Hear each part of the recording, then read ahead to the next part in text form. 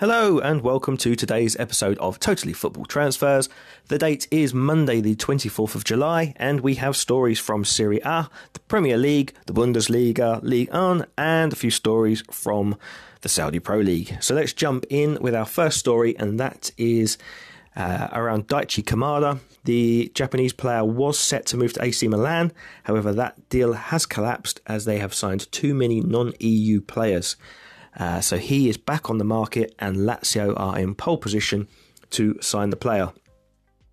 That will disappoint West Ham fans who had been hoping West Ham would sign him as he played exceptionally well against them in the season before last in the Europa League, and they would love to bring him to East London.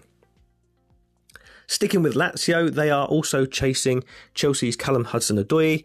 There's a link there through Maurizio Sarri. The player performed pretty well with Sarri when he was coach of Chelsea, and the Italian manager wants to be reunited with the winger. Spurs remain interested in Tosin Adarabioyo from Fulham.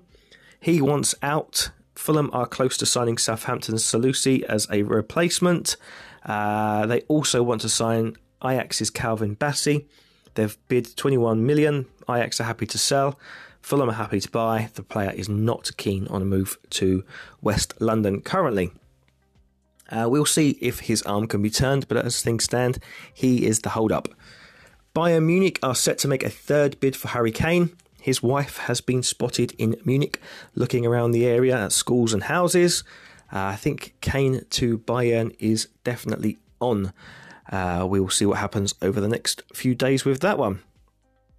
Watford's Ismail Sarr is set to leave the North London side for Marseille. Moussa Dembele is set to join Jordan Henderson at Al Ettifaq. He is on a free transfer after leaving Lyon. Alex Telles has joined Al Nassr. That deal is done. Back to Fulham. They are chasing Raul Jimenez from Wolves as a replacement for outgoing Alexander Mitrovic, who is heading for Al Hilal for around £40 to £45 million. Mauro Icardi is leaving PSG to join Galatasaray. That deal's basically done. Wilf Zaha is also close to joining the Turkish side. Going back to a story from last week, Fabinho is wanted by teams in the Saudi Pro League. A deal was almost done. However, it's turned out that actually he won't be allowed to take his dogs with him to Saudi Arabia. So his move is currently in doubt whilst they try and figure out how to navigate that problem. French side Nice are chasing Leicester City's Portuguese right-back Ricardo Pereira. Obviously, the player has had many injuries, so don't expect a huge transfer fee, and he's not keen to play in the Championship next season, so Nice is an obvious destination for him. Everton are chasing Almeria striker El Bilal Toure. Everton are looking for offensive reinforcements. Atalanta also remain in the hunt. He could be a replacement for Højlund should Manchester United meet Atalanta's price tag for the player. Former Manchester City, Lyon and Belgian defender Jason Denayer has moved to the Saudi Pro League. He has joined Al Fateh. Chelsea, PSG and Manchester City are all reportedly chasing Crystal Palace's Michael Olise. Different stories and different rumours are suggesting a fee of anywhere from 35 to 45 million pounds may be enough to get the player out of South London. It's suggested that he may have a release clause in his contract which would allow these clubs to extract him. Former Manchester United loanee and current Bayern Munich midfielder Marcel Sabitzer is heading to Borussia Dortmund. He's not wanted by Thomas Tuchel, and Dortmund would be an ideal move for the player. Despite late interest from Aston Villa, Matteo Retegui is set to sign for Genoa this week. It has been a protracted on-off kind of deal for a while. It's taken some time. The player is heading to Italy from Boca Juniors in Argentina. So it just takes a little bit of sorting out.